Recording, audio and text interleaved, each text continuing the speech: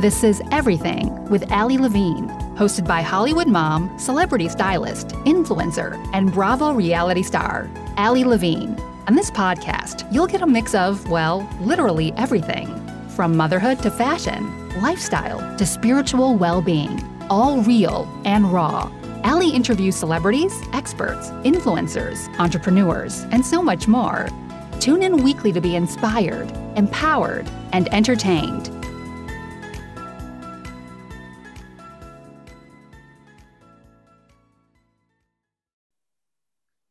Hi, loves. I'm your host, Allie Levine, and I have the incredible Lacey Nicole on my show today. Let me tell you a little bit about Lacey.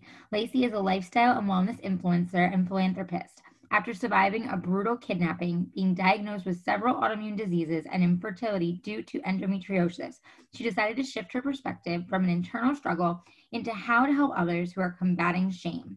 She uses an all-in approach to battling shame, disease, infertility, and the side effects that accompany these issues mentally.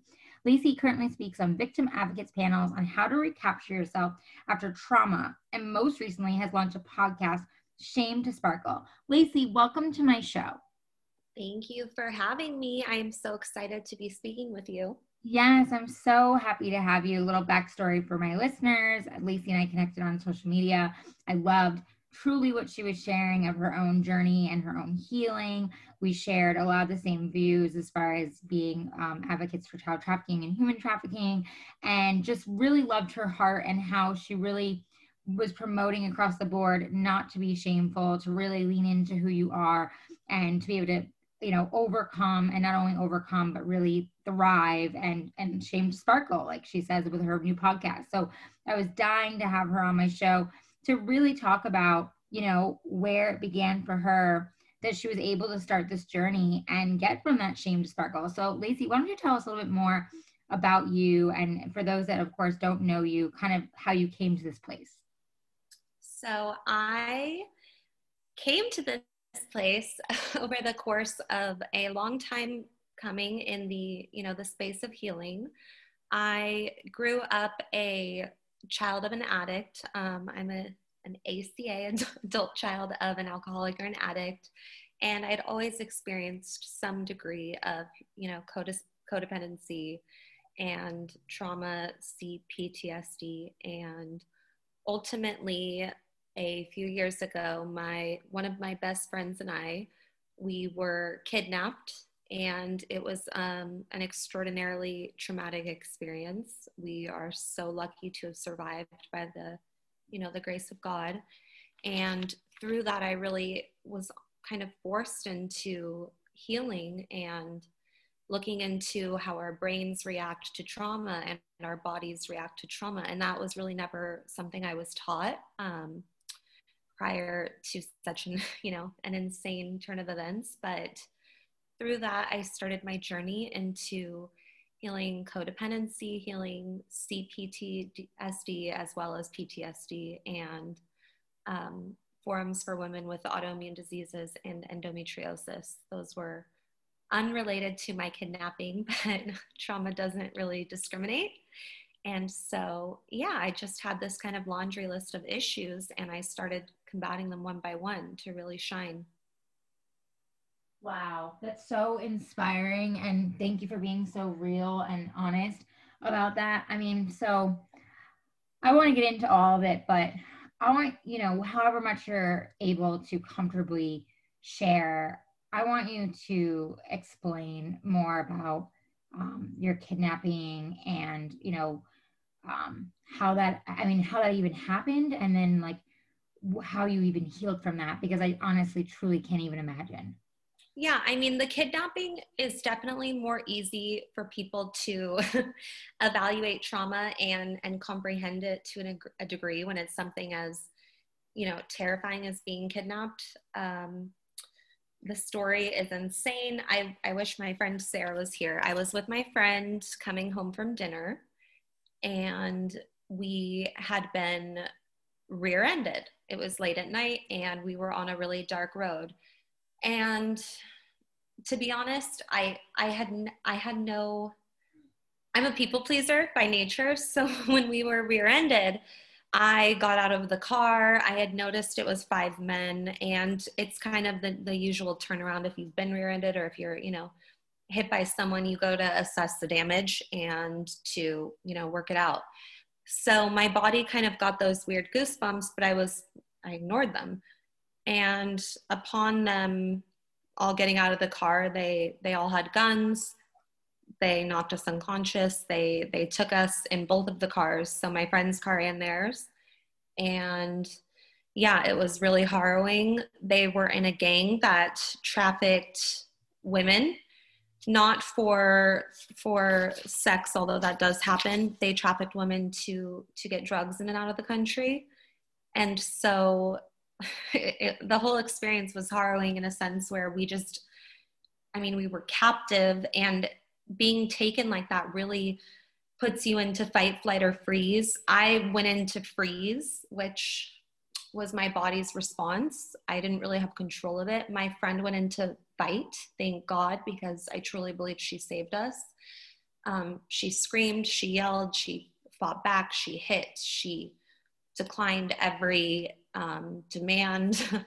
I was more like reasoning and just frozen, which really is a testament to her strength. And yeah, upon being taken, we had a guardian angel who had initially heard us screaming in the first place they hit us. And so they had tried to follow the cars. They lost us, and the person who was following us didn't have a cell phone.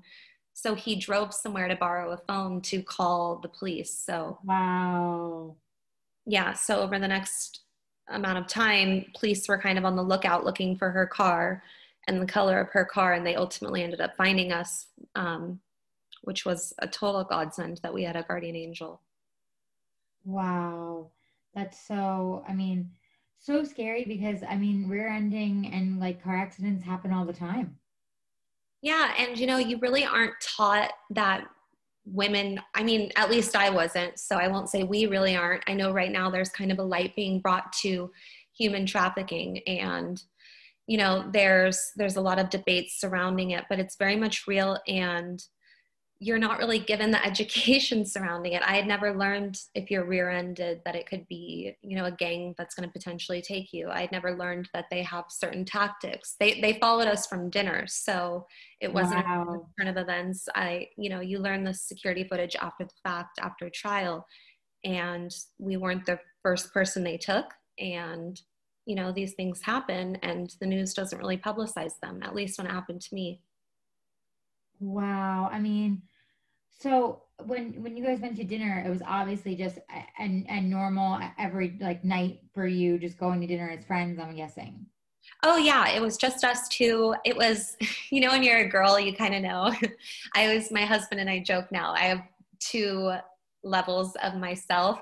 One is homeless, sweatpants, messy bun, and one is glam. So we were, homeless sweatpants. I was in slippers and pajama pants and a messy bun. So we went to eat. I had no idea people were watching us eat. I had no idea that people were, when you watch it back, it's actually quite devastating because I realized my lack of self-awareness. And now I'm definitely the opposite. I'm hypervigilant. But you notice when you look back, like these people are pointing at us. They're watching us. We leave 3 seconds later, they leave, we pull out. But at the time, I really didn't have that level of self-awareness and the awareness of my space. Yeah. Well, I think some people are a little bit more aware than others, but I don't think you're going to be like that aware to that extent of what you're saying. That's like, as you just said, very hyper vigilant, which obviously now you are because of your experience. But I think any average person, in my opinion, like isn't watching over their shoulder 24/7. Yeah. And this was pre-COVID, crowded, packed restaurant, the fluff and the noise and people running around. Now, obviously, things are a little slower, but. Yeah, of course. Right. Well, so if you don't mind me asking, when you were in that and, you guys were kidnapped, like what was going through your mind? Where were you and your friend like in this? Like you said, you were frozen, which I can't even imagine. And then your friend was in, fighting mode and, all of that. And I mean, it's hard to articulate, but I'm just curious, like, I guess when you were in that moment, like how you were feeling or what you were thinking, or were you thinking anything? And were you aware you were being trafficked? Like how did that play out in the sense of your mental state?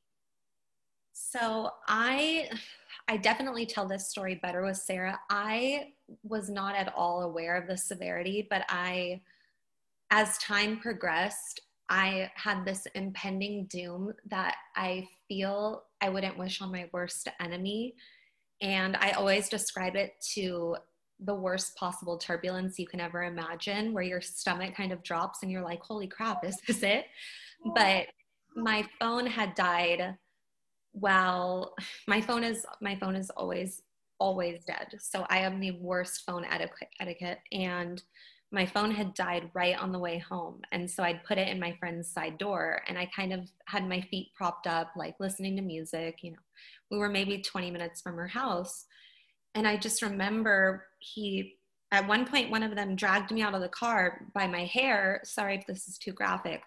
And I was just bleeding, and he had a gun, and I kind of just remember over and over through my head, like, my parents are never going to know what happened to me. And that fear, it was a doom I can't even describe. And, it's a really hard thing to go through, because now in trauma work and, in PTSD work and speaking to women who are fellow survivors, you want to relate to others, and you also want to be, understood. And there's really no way to describe it other than impending doom to the most severe degree.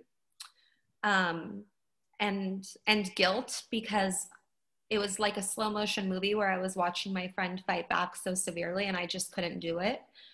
The amount of adrenaline or the amount of chemicals sent to my brain just paralyzed me. So where she was fighting back, I just remember feeling guilt, where I was like, oh my gosh, she's trying to help us and I'm not doing anything. So even in that moment, my codependency shined through, but I was frozen. And so until he was putting me into a trunk, and I started to reason. So I went into reasoning. And then, through the trial, you learn the right things to do. And my friend Sarah did everything correct. You're supposed to yell, you're supposed to fight, you're supposed to scream, you're supposed to run. So, I've learned now advice to give to fellow women and to not feel shame for my actions. It was simply like a chemical response.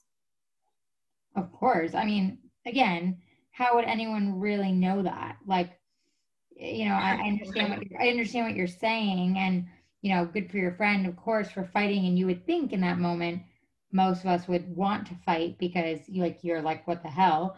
But at the same time, like, I can't even imagine. And I completely, would think that freezing up or just not even knowing what to do or being numb, it would also be a response, because this is obviously something insanely horrific that, I mean, most don't experience. Yeah, thank God for that. But you know what? A lot of women do experience these harrowing things, and we're really not vocalized, or it's not normalized how to vocalize it. And so I do believe that there was a blessing in this, even now when I look back on the horrendous experience. But I think the blessing is really normalizing conversations about survival and about these horrific things, and that women are taken, children are taken, women are trafficked, and children are trafficked. So in any sense, it gave me the knowledge now that I am appreciative of. Well, and I mean, I think that takes a very strong person to realize that, there, like you just said, there's a blessing. Because I mean, to be honest, like, I think we all try to find, even during this time, obviously right now with the pandemic, we all try to find, the happiness and the silver linings, but it's hard. And for you went through something so traumatic. For you not only to come out of it and say, I want to find the silver lining, but I want to actually help people and help survivors and help have more conversations around this. Fast forward to COVID and everything going on, right? And people are talking more and more now about trafficking, and there's all these different conversations, and we'll leave whatever we can out of it. But for you personally, like, hearing these conversations and seeing so much of this brought to light? Is it like kind of in a way healing to see that these are conversations and these are pictures and these are facts that are being now shown all over, and it's no longer something that's, I don't want to say taboo, but like wasn't something that really was discussed? I mean, to be honest, before I became a mom, I guess I just kind of had my head, you know, in the sand and myself under a rock, because I like obviously heard stories and whatever, and I would always try to be careful, you know, as a young woman and pay attention to my surroundings, but I didn't think to that degree. And when I became a mom, I became so hyper aware of everything around me and being mama bear and protective of my girls. And then especially when all this started surfacing and I started doing further research and speaking to so many experts and people that had, you know, worked in it or still work in it, and like Tim Ballard, who's my podcast for, you know, OR Rescue and all these things, and started seeing how real it was and how close to home it was. I mean, not only did it frighten me, but it shook me to my core, and it really made me wake up and be like, holy crap, like there is so much of this and there's so much of this happening. So I'm just curious for you, Lacey, because you actually experienced part of that. Like, what has that been like for you for so much of this to come to light? I think for me, I have an extra blessing, which is years and years of therapy. I've been in therapy for 4 years. And I go twice a week. And I think that I have a blessing of a really, really, really hyper sense of self-awareness. There's a sense of obviously joy that things are brought to light. There's also a sense of, you know, there's definitely days where I'm quite triggered, because people discrediting your trauma is very triggering, even if you're doing all the shame work in the world. And so I think that's, again, why we need to normalize conversations surrounding it. I know that for me, it's not the trauma Olympics. I know now bad things happen. I know people deal with things astronomically worse than what I've dealt with, but equally seeing people discredit that something happens or making it political, it is hard, you know? I mean, I could imagine on any sense of the spectrum of what anyone's dealing with, but I'm immensely grateful for the conversation surrounding it, because there are so many victims that don't have the resources that I was given, that were available to me. So, I mean, I have health insurance where I can go to therapy. I had a trial. I mean, the trial was horrific, but I had a year to testify and to speak my truth. A lot of victims don't get to testify. A lot of victims don't get to speak out against their accuser. A lot of victims aren't found.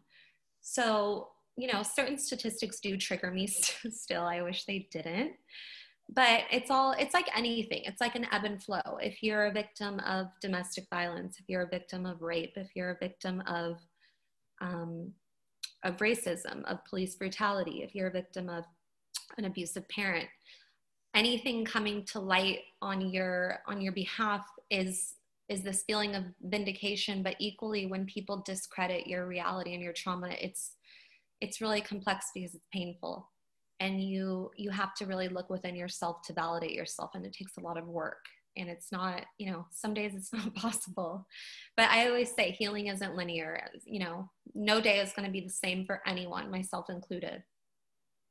Right. No, I mean, I think that's it's brutally honest, you know? I mean, obviously, I have no idea in that respect how to address that or even speak to that. And so I guess, you know, you sharing that just says like, yes, it's eye-opening for you, and it's nice in a sense that you're seeing people get, like you said, the courage to be able to speak out or be able to share it. But at the same time, it's also can be dark for you, not only just because of the triggers, but also the fact that, like you said, parts of it have become political, parts of it are not, people don't believe it, all these different things. And I can imagine that could be very hard on you, being someone who actually was in that situation and knows how real that is. And so to that note, Lacey, like you have spent so much time now in your work of working on yourself with therapy and everything to now helping others. So what are you really like, you know, when you're having these conversations and you're going out and helping other survivors and people of trauma, like what is it that you're really, you know, wanting to do and put out there, you know, share with us more of that work, because you told us your, you know, your horrible story. And I'm so, so sorry it happened to you. And I'm so glad you're okay. And thank you for, you know, doing what you're doing with moving forward and working through so much of that and being that light and helping so many others. So what does that work look like for you?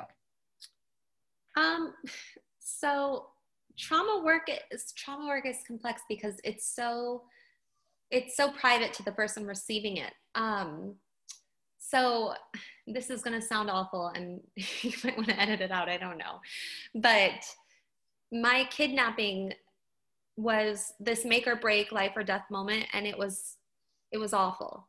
But like I said, I was already in trauma, and healing wasn't linear because my body started to give out. Like I mentioned, I was diagnosed after the fact with endometriosis and autoimmune disease. And, you know, I cut my breast implants out. I just kept getting sick, and I lost my fertility, and I was in IVF clinics. And, you know, I really went into victim, and how could I not? So I give myself a lot of grace for that, but I just would cry, and I would see people sharing their truths on social media or on YouTube, and I would get really angry because it felt unfair. It felt like, here I am, and I have all these things going amiss, and this person gets to be vocal and be raw, and it doesn't feel right to me. And I felt really angry for a really long time. And so I had to really shift my perspective and be accountable. And I said this yesterday on an Instagram live regarding inner child work, but telling a victim to be accountable is really, really painful, because you never want to shame a victim. And I certainly never want to shame a victim, but there's a level of radical accountability that must be had in order to heal. There's a level of forgiveness. Like, I had to forgive a group of men that tried to ultimately rape and kill me. And it's hard because we hold in our pain to keep ourselves safe. Our ego tells us these things to keep ourselves safe. And so it's really a radical amount of inner work, of accountability, of, you know, am I going to log on and look at things that make me angry and resent people that are growing and resent people that are sharing their experiences? Or am I going to do the same? And am I going to share my experiences? And I'm going to drop shame. And dropping shame is having the, you know, the ability to really validate yourself, because in healing, you're not always going to get or receive validation. And it's really hard truth to kind of accept. So like after our trial, I remember I had seen like my 10th endo doctor, and I was like, this isn't fair. You guys are giving me all these drugs and no one's validating where this happened. And she kind of looked at me. She's incredible, by the way, but she was like, nobody's ever going to validate where this came from. We're going to try and help you, but you have to get over trying to get to the root of the problem. Like, you're never going to get it. And so I tell people that I work with, you know, sometimes you're never going to get that aha moment, and you have to pivot and be able to radically accept that. And so that's kind of the biggest hurdle I've learned with people in trauma. There's a lot of shame, and shame tells you that you need to be able to blame someone. And sometimes we don't get to. Right. Well, I think to all levels that people want to put blame on someone else, right? It's just a more comfortable place to be than to look at yourself and say, you know, how do I do better for myself? Or how do I do this? Or even myself with my own things, like sitting in my own shit is the most uncomfortable place to be, but it's necessary. And it's necessary for my growth in order to continue to evolve as me and also evolve as a mother, you know. And it's like literally not an option for me anymore to shut that off and just say, oh, I'll just keep going on autopilot. It's like, now that I become a mom, I feel like I'm at a whole new level of like having to sit in it and having to grow and having to evolve. And it's not easy. Well, and being a mom is, I always say, being a mom is the most complex and difficult journey. And I don't care. I support the most hardworking, badass women, and you can be the CEO, and you can be an attorney, and you can be whatever you are. But being a mom is like, you are not only responsible for yourself and your stuff every day, but you are responsible for people looking up at you who need guidance. And that is like the ultimate gift, but also the ultimate level of stressful shit, pardon my French, but it's You're fine. you know? And so I always say moms need to validate themselves, and they need to give themselves more credit, and they need to give themselves grace, because I'm telling you, I work every single day, almost all day long at inner work, and I don't have children, and I still am running around like my head is on fire most days. Well, thank you. I mean, it's definitely the hardest job in the world, in my opinion, but also the most rewarding. And I feel like children really are such a blessing. They really are such little teachers. And I know mine definitely are teaching me a lot of lessons. And it's so overwhelming, but yet so beautiful. And I realized, like, yeah, I know you and I talked about this off the podcast, but like when I went through my postpartum depression, like such a huge part of that was not the same thing, the victim, not allowing myself to sit in my shit and be like, okay, I really lost my identity, and I'm really not that glam celebrity stylist that I was right in this moment, because I'm a brand new mom, and I had a traumatic birth and a C-section, and the list goes on, and da da da.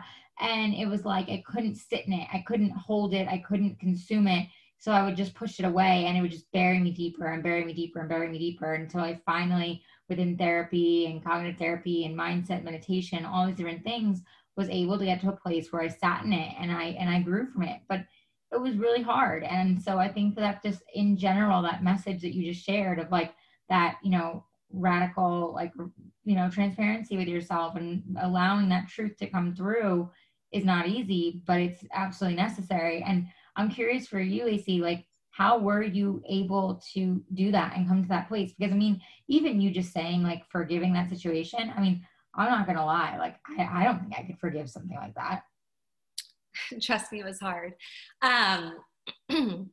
Prior to, I just wanted to add, because if not, I have the worst short-term memory. Something I am trying to radically normalize, which I am not a mother. I am somebody on an infertility journey, but a lot of the women I speak to in trauma groups are mothers, and a lot of society doesn't acknowledge that traumatic childbirths, traumatic pregnancies, infant loss, infertility, all of these things are so detrimental to women's mental health. The amount of hormones that we release during childbirth, the amount of fluctuation of our sense of self and being is so radical. And so you speaking about that, regardless of the pain, you're helping others who are in that space and don't know that that's completely normal to go through all of these things. So I just think that's so incredible of you, and I have to note it or I will forget to note it. So well, thank you. I really appreciate that. And I mean, I get it with the forgetting, because between being a mom and having baby brain, I forget everything. Right? I'm always like telling, I'm in a group with a lot of the women are like double my age, and I have the worst short-term memory. I'm like, traumatic brain injury. And they're like, wait till you're my age. I'm like, no, you don't understand. My brain won't let me remember. I have to write everything down on line to paper. But getting to the point of forgiveness is just, it really comes from validating myself. If I didn't forgive all of the people around me who have impacted my soul in a way that was painful, I would be a really broken person. And, I always say forgiveness is a sign of strength. Forgiveness is you taking back your power. And sometimes it's really crappy, and it's really hard.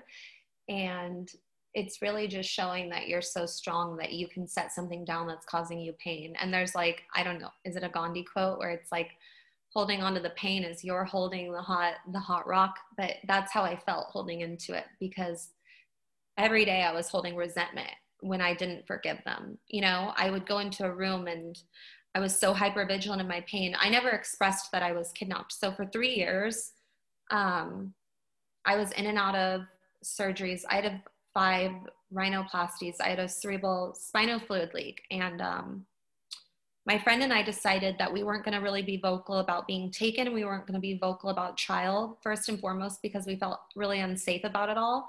And secondly, because it was such an out there, extraordinarily like weird thing where we felt like people wouldn't believe us and they would think we're crazy. And so I remember people, you know how people are, but behind my back, I would hear the like, Lacey's always having plastic surgery, or Lacey's so secretive, or, you know, and things get back to you. And I was so defensive and I was so angry because I felt like everything said about me was so extraordinarily personal. And when I forgave and when I vocalized, I learned that nothing is really as personal as I was making it. I was just holding on to so much pain. It's like if your cup's already full and you put a little dropper of water into it, it's going to leak over. But I had the power to empty out that cup.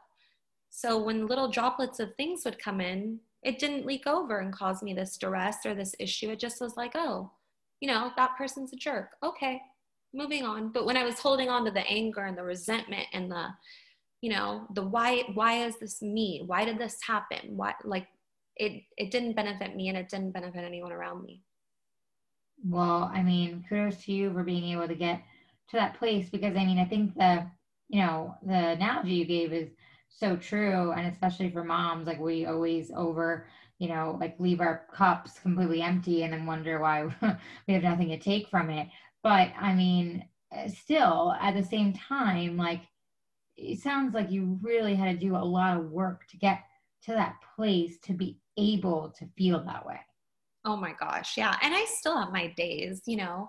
I said recently, I have the days where I share something and I get the one, you know, the cruel message, which I'm sure you receive, and I'm just yelling and I'm about to go post my video. How dare they? They don't know what I've been through. And then I remember, like, humans are flawed and we are all a little bit broken. And, you know, it brings it back to the mom thing. When I see moms shaming moms, it genuinely triggers me. And I'm not a mom.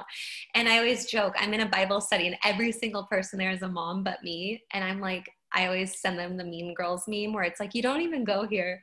But I didn't know they were all moms until I joined.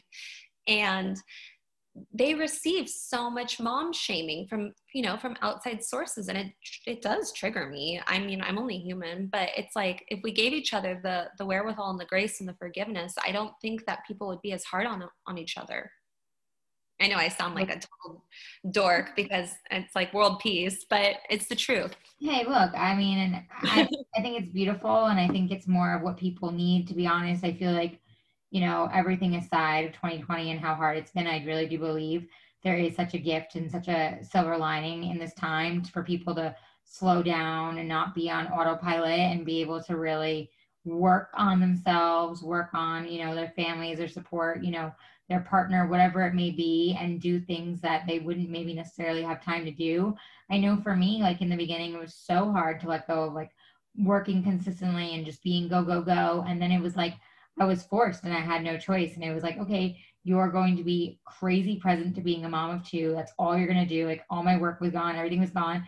And at first it was like, what the hell? And I was so angry and I was so resentful, and very similar when you were just saying kind of like letting go. Like I told myself like, okay, I'm not going to fight for jobs anymore. I'm not going to make myself insane. I'm not going to go crazy and flip out. I'm just going to let it roll. And it took time. Like I only just started getting busy again now in the last month, but it's now starting to, you know, come around. I know that's because I chose to eventually let go and take that time to really like do inner work and work on myself. And you spoke about your inner child, and I want to get more into that because I have to be honest, when I was first told about that, like a few years ago, I laughed and I was like, yeah, okay. Oh yeah, the eye rolls too. I saw a therapist maybe a year or two ago, and he was like, you need to write a letter to your inner child every week. And I remember like laughing in his face where I was annoyed at the ask even. Right. You're like, okay, yeah, I like should have rolled my eyes at the woman who was like sitting with me and doing like my like reading and everything. And she was like, no, really, like I get this from your inner child and I get this. And I was like, what? You know, and it was just so like, again, something we really don't talk about. And so it was like very like weird to me. And I felt like totally just like, oh, that's not normal. So like, no, I'm not going to, you know, have that conversation. And I feel what's interesting about 2020 is that none of this is normal. And we are all like working through and figuring it out. But at the same time, so much that is really just has always been there has now come to the surface. And we're all experiencing it and we're all processing it. Completely. Yeah, the inner child stuff was hard for me because sometimes in healing, I do these things and I'm like, am I a gypsy hippie? What is this? And I walk in and I do the eye roll. And, I like to, when things work for me, I really like to stay cohesive in them. But I still have those moments of cognitive dissonance where I'm like, no.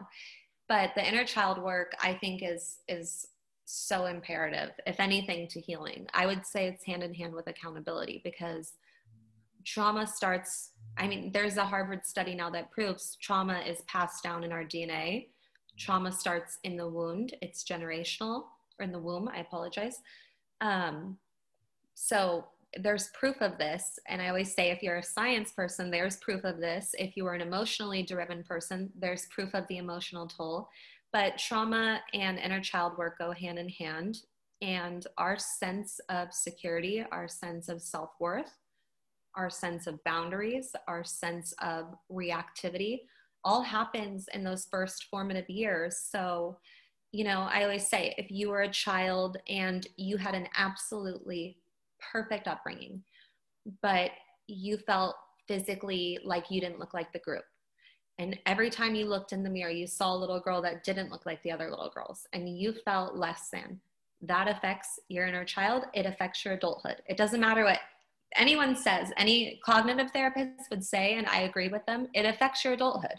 If you were a child where finances were a huge issue and you heard your parents arguing about bills and you had to take on that adult worry from a young age, and you didn't get to really receive parenting there, and you had to go to sleep at night worrying how the bills would be paid, that affects you as an adult. And it could be deeply unconscious or subconscious, but it could be something as simple when you're out to, eat dinner in a group, you always order the thing you don't want because you want to be polite or not take up space, or they're so vast. And it can be you taking on too much work. It can be you taking on no work at all. It can be something where you felt intimidated because you had a learning disability. It could be something you heard your parents fighting. It could be something you weren't, it's so vast where you really have to dig deep within yourself. But my inner child work derives off codependency.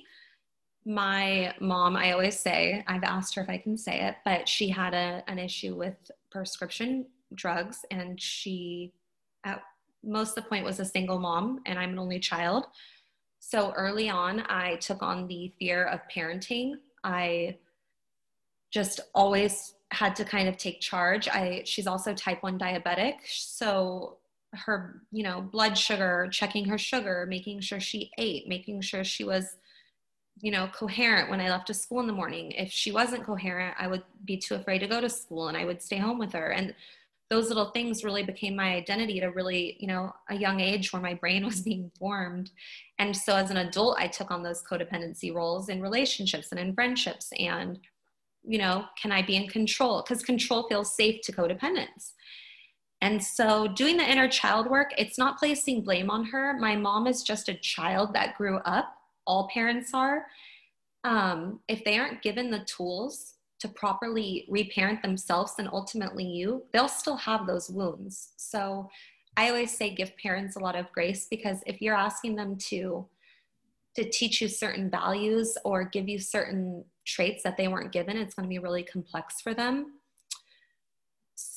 So in my inner child work, I do a lot of writing of just, you deserve to go to school and not worry if your mom was eating. You deserved to go to a slumber party and not worry if her blood sugar would be okay. And I write these little notes and I just give them to myself as an adult. And a lot of women in abusive relationships were children of addicts. And so I always tell them, when you're in a situation with a man, treat yourself like it's 5-year-old you, and you can give yourself that gift that you weren't given, and you can guard that little girl, and you are deserving, and you are worthy, and you are love, and you are light. And so a lot of us, we would sell our soul for our children, but we wouldn't necessarily give ourselves that same level of care. So reparenting is really just giving yourself that same compassion.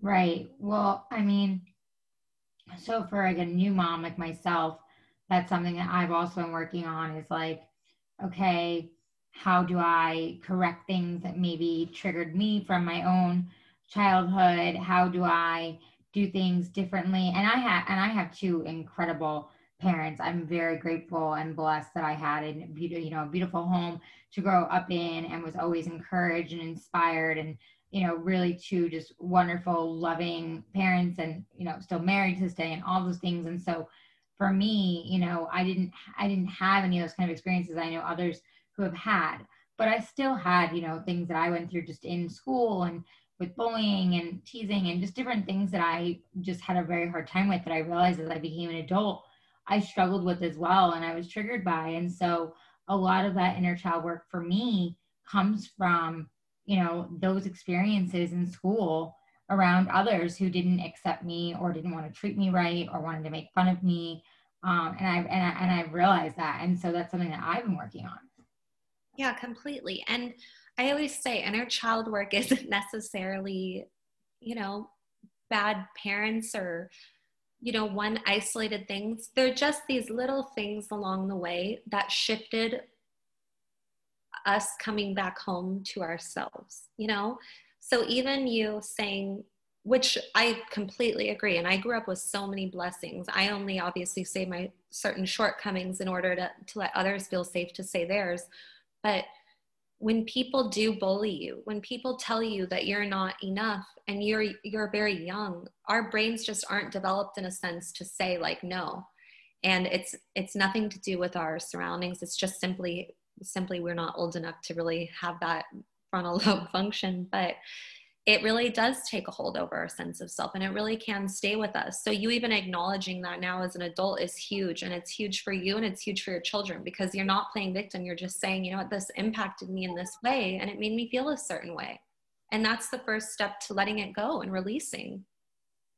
Right. Well, and thank you for saying that. I mean, again, like I always say, sit in my shit, because whenever I do have to do any kind of work, I always feel like, okay, here we go again. I thought I got over that hurdle, but now like, oh, there's this to experience, and oh, how do I work through this? And, I think that the more we have these conversations, and the more we normalize like that this is a part of everyday life, this is a part of growing up, evolving, doing all the things, the more we also will just take responsibility. Like it really struck a chord when you were, talking before, and just saying in general how people just want to place blame, and it's not necessarily that you're at fault either, but it's like there has to be, like you said, some kind of accountability so that you're able to process that and let that go. And I think that's a really good message, because I think a lot of us, myself included, you just don't always want to take responsibility.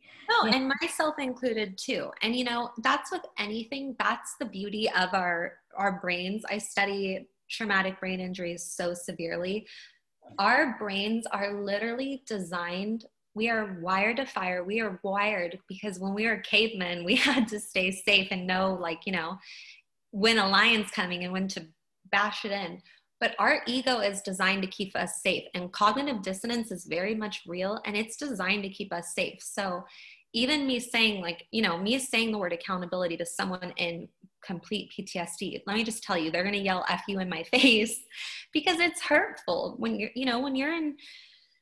in this sludges of pain. You don't want someone to tell you that. But it's the same as cognitive dissonance. The reason people discredit, radical acts of hate and children being trafficked isn't because it's not real. And, I'm on Mars and I'm just making up these insane stories. It's because to admit them would radically make them feel so unsafe and angry that sometimes people just can't take it on. And so, to discredit me or to say you're in, you're in Q anonymous, or you're a Republican. That's easier for a lot of people. And it's the same with anything. It's the same with healing. There's definitely times where I speak to a lot of people in the healing space now, and someone will tell me something and hit a chord, and I literally want to be like, F you. And I'm not really an angry person, but it's hard to look within yourself, especially when you're in pain. So I'm never diminishing that in people, because it's very much real, and it's how we're designed. And we're designed that way to keep ourselves safe at the same time. Yeah, it's so true. And I think, again, talking about 2020, like it's kind of been like this 2020 vision, like where the mask, no pun intended, is like being, is being, kind of like lifted, if you will, in a way. And we're seeing things in a whole new light. And I had this conversation with someone the other day, but I said, to me, like, it just really feels like this spiritual war. Like people are really having a hard time, handling themselves, having a hard time allowing themselves to see things that maybe they don't want to see. Others are, evolving to like a whole new level and just want to share and, normalize all this so that we can process and move forward. It's a very, very sensitive time for everyone. And, and that's why I say, like, trauma feels very personal when you haven't worked on it necessarily. And it's not, again, I'm never victim shaming, but things feel extraordinarily personal when they are living in you. And that is why I always say triggers are the unhealed parts in you. So my greatest example, I wish he was here, is my husband. He's an immigrant. He came here from Russia at, I believe, age 12. English is his second language. He is a recovered addict, and he spent time in prison. He was homeless, and ultimately last year he was in Forbes. So I always tell people my husband was homeless and literally went to Forbes. And it's no spontaneous act. He did this radical amount of healing where he truly, and I'm not just saying this because he's my husband, because I'll call people out when they're not doing the right things. His healing was so extraordinary where he doesn't take things personally, which we all should be doing. And it's very easy to not when you're not healed. So for instance, when someone posts, and I'm still not 100% healed, when someone posts like our rescue is a big crock of shit, and I'm having a triggered night, I'll shake because I'm like, how dare they? I was literally kidnapped. I literally had a gun in my mouth. How could they say that? These people, and I want to write the angry message. And then I have to remember, it's not personal.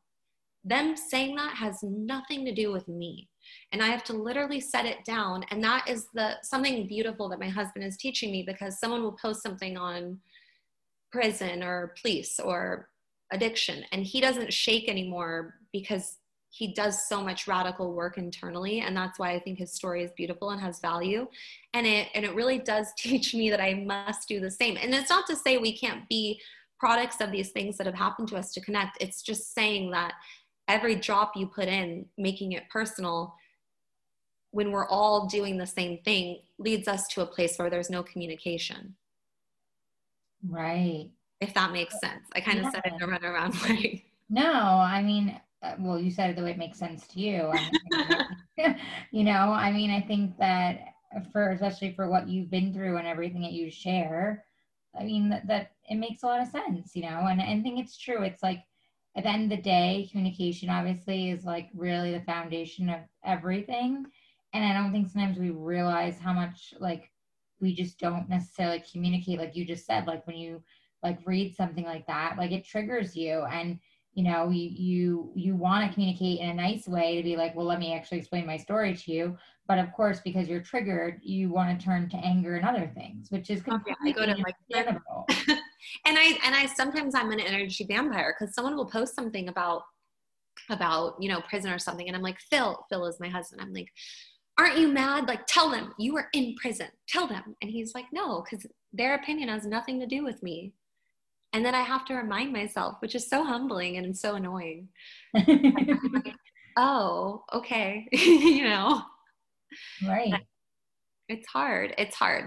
And we're all human, and we're all just simply trying to get by. We're all doing our best to be our best. And it's hard. Every day isn't the same.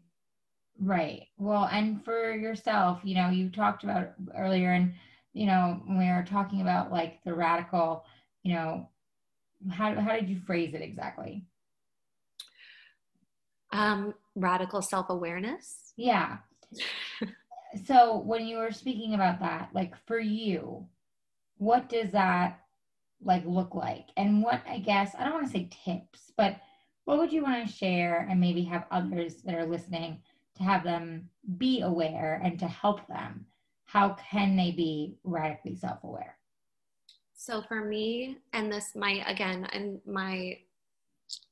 goal is never to hurt or trigger anyone. For me, radical self-awareness is walking into any room now, the days I can, and trust me when I say some days I can't and some days I fail at this, and I give myself grace.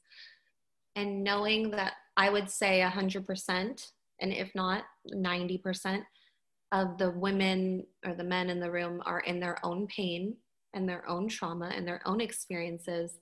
And when I project my pain and my experiences onto their beliefs, we're hitting a standstill where no one will grow and no one will benefit. And so it's always little things, and I journal them. I have my own, means of healing, but I journal when things make me feel a certain way so I can validate what, when I get home. I write notes on my phone. I'm like a reporter.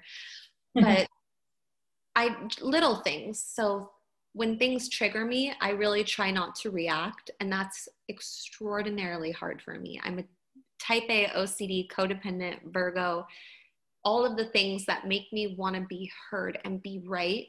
I have to set down, and they lie in the things that trigger me, which I know are the unhealed things. So if a woman, for example, I met the nastiest woman a few weeks ago, and I could tell when I walked in the room that something about me she didn't vibe with. And it wasn't me being hypervigilant or codependent. I could tell because she just scowled at me and, she smiled at everyone else. So upon walking up to her, I had said something like, "Oh, it's so hot." And she instantly started diminishing how I felt. "Well, wait till you're my age and you have menopause. You don't even know what hot is." I love when young women complain about the heat. And I wanted to look at her and say, "F you," because doctors put me in a chemical menopause a year ago with Lupron because my endo was so bad. And I've had the hot flashes, and I'm young, and, it sucked to go through. So I totally always empathize with women. And instead of looking her in the eye and telling her my story and needing to be heard and needing her validation, I just smiled and I was like, okay.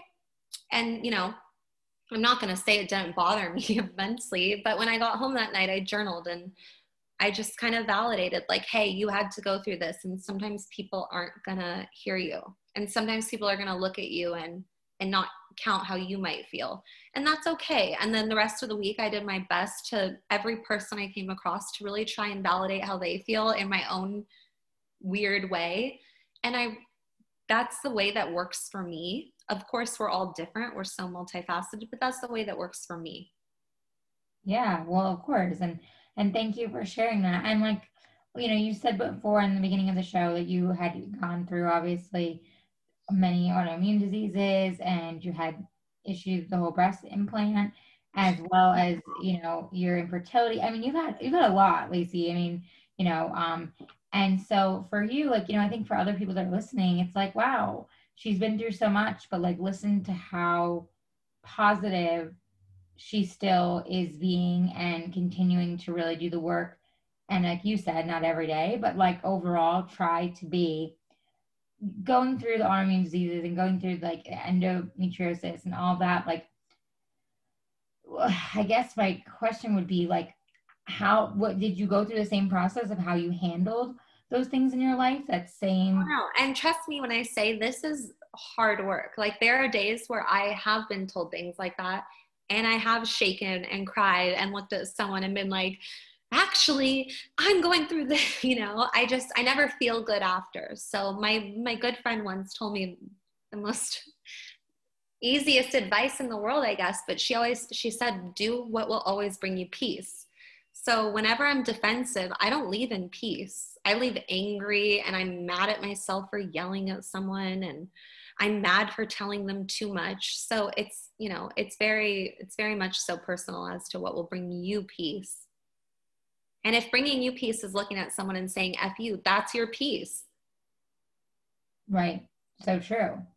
So what, I guess, would you want to share when it comes to, with your autoimmune diseases and, your infertility journey? Like, I know you are very open and raw on, social about sharing and helping others in that way. what would you want to share about your journey in that sense with yourself and your body? Because I really appreciate what you do share and like what you post in your posts about like really, you know, knowing your body and trusting in your body and, you know, being your own advocate, because I think that that's something else that's really hard for a lot of people. Again, kind of takes away the like the mystic, if you will, of looking at a doctor or looking at an expert and saying they must know all, and not to say that they're not incredible because they studied and did everything they did, but at the end of the day, you really do know best and you do know your body.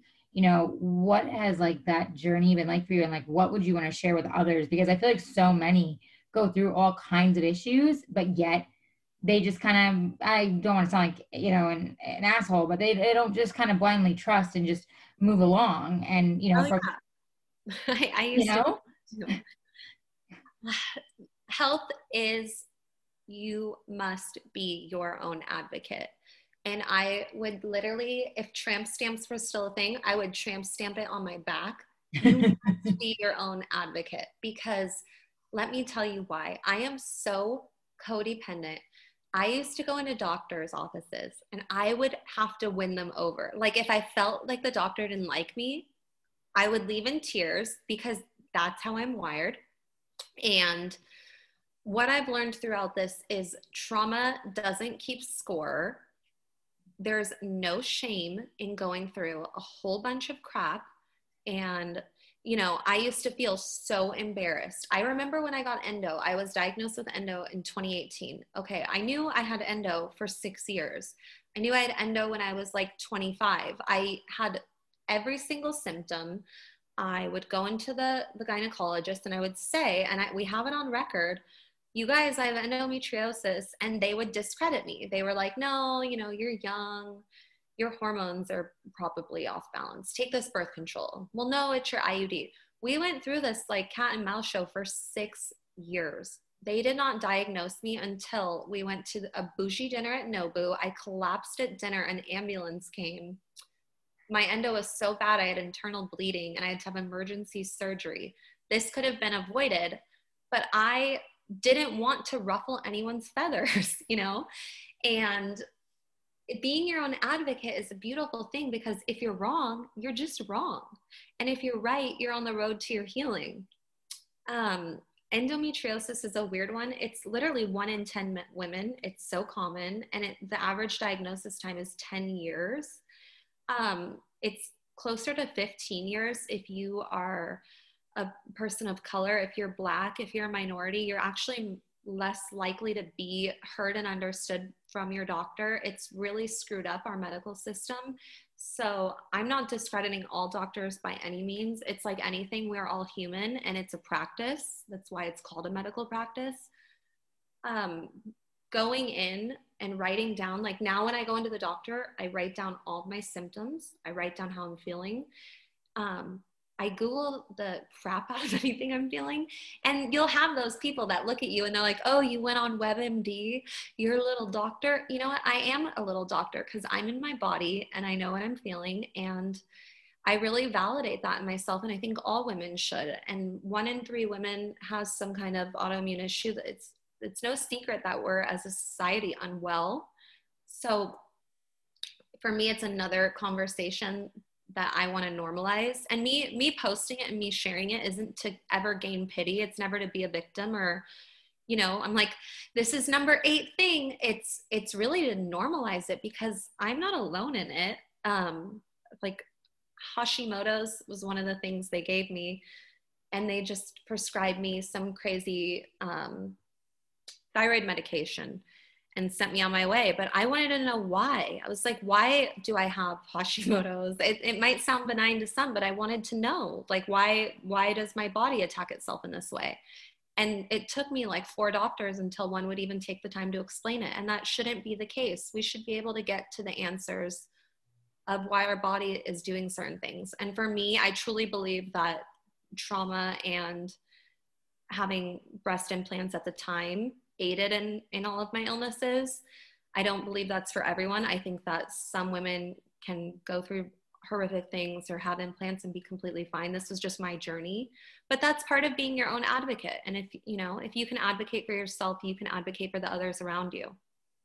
It's so true. And I love that you just really kind of keep driving that message of being your own advocate, because that can tie into so much of every single person's, everyday life. And it's so true. And it's so hard to actually, I think, sometimes do. But I, especially from becoming pregnant with my first daughter, like I became hyper aware of being my own advocate and like really knowing how I felt and what didn't feel right and what did feel right and all of those things, because it's just like, I think, especially when you're growing life, like you kind of become this like superhuman in a sense of like, you're just really aware that like your body's changing and you're literally growing life and protective of that life and all of these things. And it was so wild to me to kind of come to that awakening of myself to be like, wow, I'm gonna be my own advocate. And I mean, I even butt heads with my parents when it came to delaying vaccines and, all these different things. But I realized, like, you know what? I'm sorry that, maybe triggers you. I'm sorry that may be upsetting for you. But for me, I've done my own research. I know where I stand personally. That's my truth. It doesn't have to be your truth. And, that's, and that's where I'm at, and that's me advocating for myself and advocating for my babies. And it wasn't an easy place to get to in general. Even, like now, just some, like, just stupid conversations with certain people, I have to really say to them, like, look, that's fine. That's your truth. I have my truth. And that's that. Like, we don't have to come to a place where you're wrong and I'm right or vice versa. I just need you to understand that that's my truth and I'm advocating for what I feel. Completely. And I mean, I could not have said it better myself, because it's another one of those things where we've kind of been gaslit into being so triggered, like vaccines. I always say you do what's right for you and your child, and you can do your research, and that even alone really, really upsets people. And it doesn't have to be that way,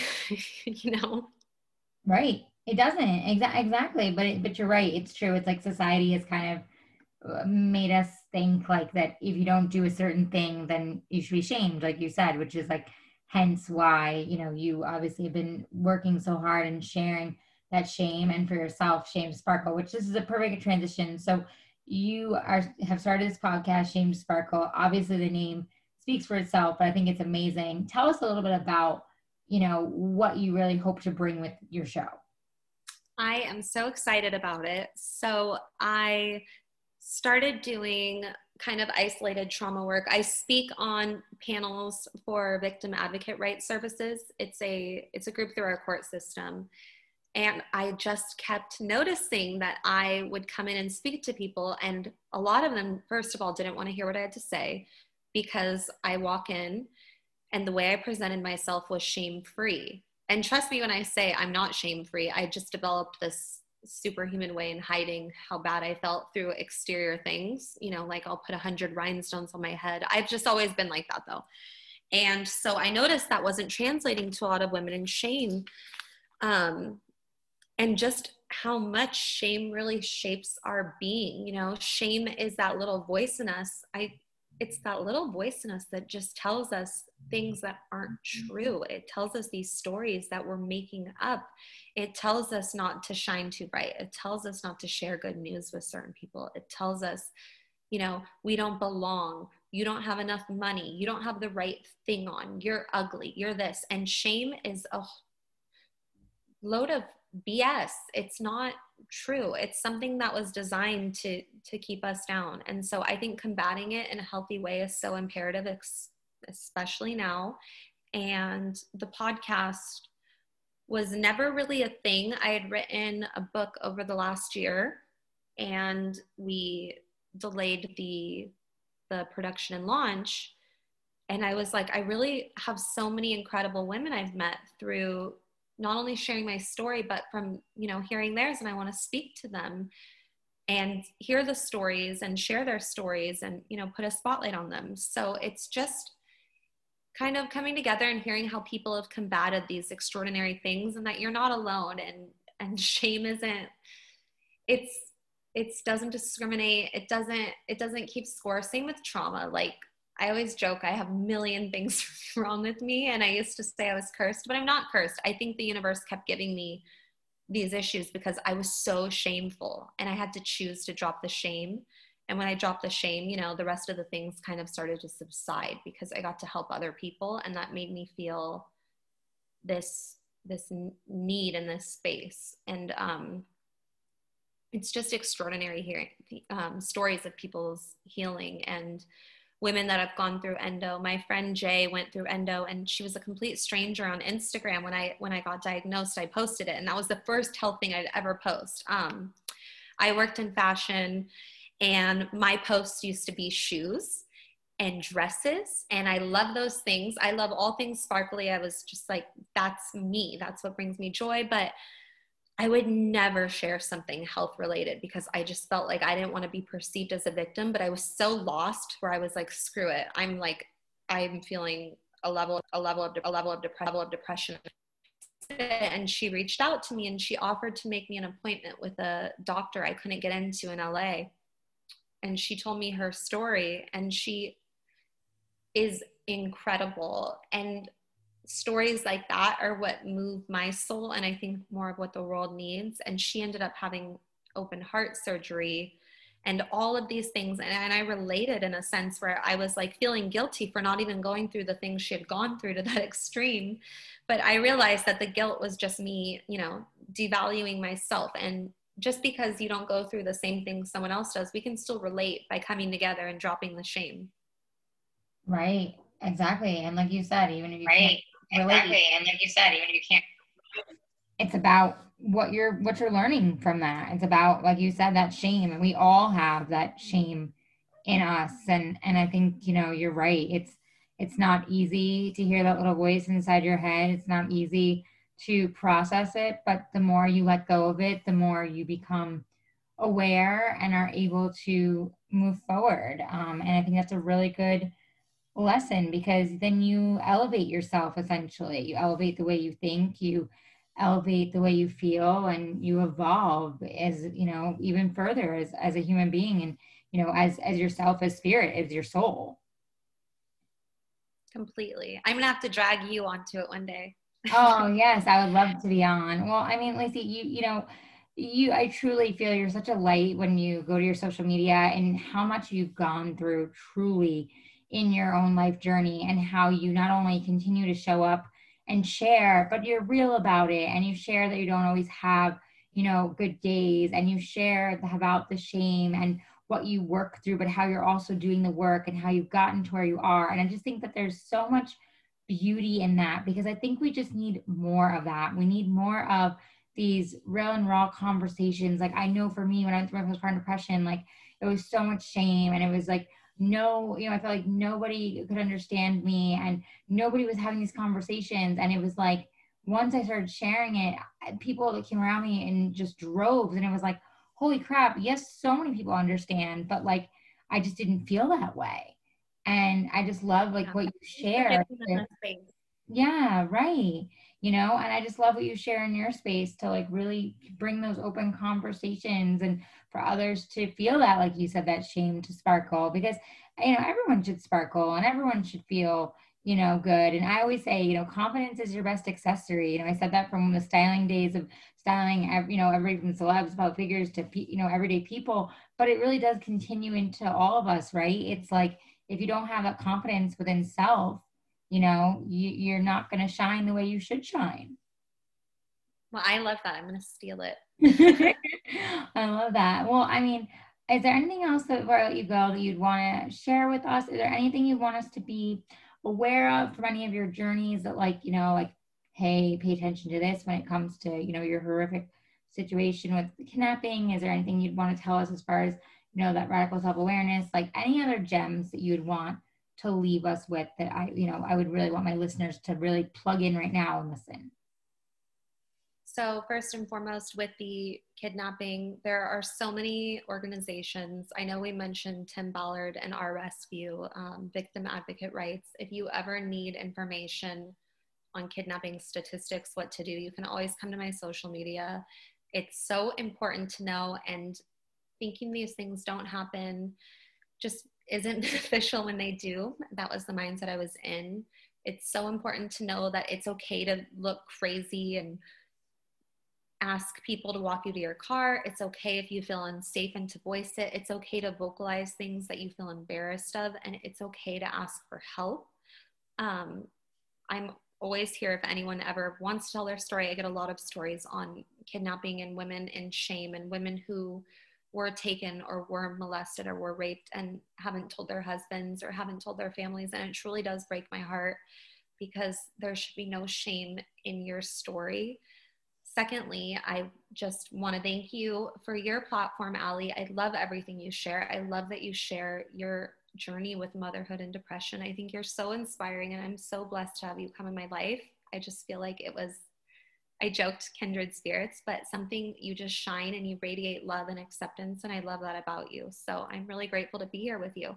Oh, thank you so much. You got me all tearing up, and I'm a hormonal mama. Thank you. That's really, really, really sweet. And I told you when I found you on social, I truly felt like there was just an alignment and there was so much. And then when I started actually reading your story, I was like, oh my gosh, you have to come on and share so much of yours, because I just, I love how truly honest and real and raw you are about it. But it's not just about sharing it. It's about actually, like you said, advocating and actually being able to take that shame and turn it into something beautiful. So thank you. So tell us where, of course, we can find you and follow you. Plug yourself, love. Well, I'm on social. My Instagram is Lacey OC. I know it's dorky. I've had it for like 10 years. LACYOC. And then I additionally have Shame to Sparkle at Shame to Sparkle. It's the name of the podcast. It's on Apple and Spotify. Tomorrow morning is actually the day the first one launches. Amazing. Congrats. Yeah, my husband is our first guest, because I think his story is so extraordinary. I'm always telling people, I'm like, you think I'm wild, you have to meet Phil. But I'm so excited about it, and I just hope to help even one person. And I just hope everyone knows, and I say this at the end of every episode, and I try and say it often, but me sharing or you sharing or anyone sharing their truth does not take away the space for you to share yours. If you're listening, please do. You never know who you're helping by simply existing and being real and vulnerable. And the people that judge you or condemn you for doing so are just ones that aren't ready to heal, but one day they will be, and you will have helped them so immensely. So just always want to share that. Oh, I love that message. It's so beautiful. Well, Lacey, thank you again so much for sharing so much of your story and being such a light. And guys, cheers till next time. Thanks for joining with Everything with Allie Levine. Thanks for listening to Everything with Allie Levine. If you loved this episode, please leave a review, screenshot this episode, tell a friend, tag us on social media, subscribe. Tune in weekly for new episodes and to continuously be uplifted, empowered, and inspired.